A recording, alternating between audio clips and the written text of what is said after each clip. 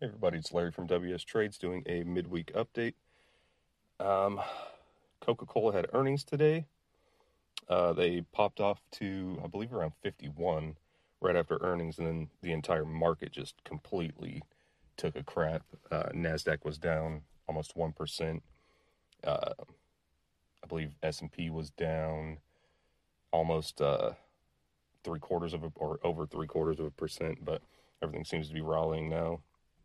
But my Coke put spreads look fine. I'm up on those.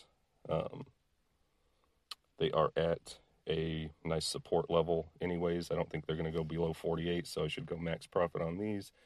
If they keep on cooking, then I should be able to, exit at full profit early. Fisker, I had a long call on them. If you guys watched the Monday video, and Fisker went nutty yesterday, and they were over 16, and I was able to sell that that call for $75 profit after just holding it for 1 day. So, I took that, and I've got another order in to get back into a long call with them, which is the expires March 19th, the 10 call, and Fisker's going to have to come down to around 15.50 for me to get filled on that, which hopefully I do. If not, that's fine.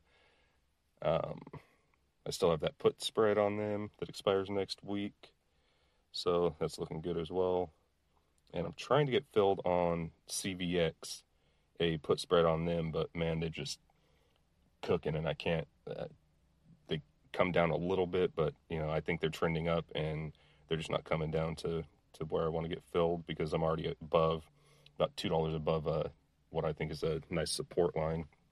So, if I don't get filled, I'm not going to push it, just in case they come back and retest that 85. The only other thing, I was looking at a couple things, and I told James about it, was GPS, which is Gap. When I told him about this, they were only up 1.5%. I told him, dude, I think they're going to start trending higher. And sure enough, they are. So I didn't get in on that one. I may, if they have a bit of a pullback, I may get into them tomorrow. So I'll let you guys know, end of the week updates. And I found an easy way for me to start updating the website, the watch list, so you guys can know, what I'm looking at in advance, because I'll go through my lists at the end of the night, and 4 plays I'm going to make in the morning. So I found an easier way and quicker way to do it, so I'll try and update it more often. That's wstrades.com, and up in the upper left or upper right, you'll see a watch list tab. Just click on that.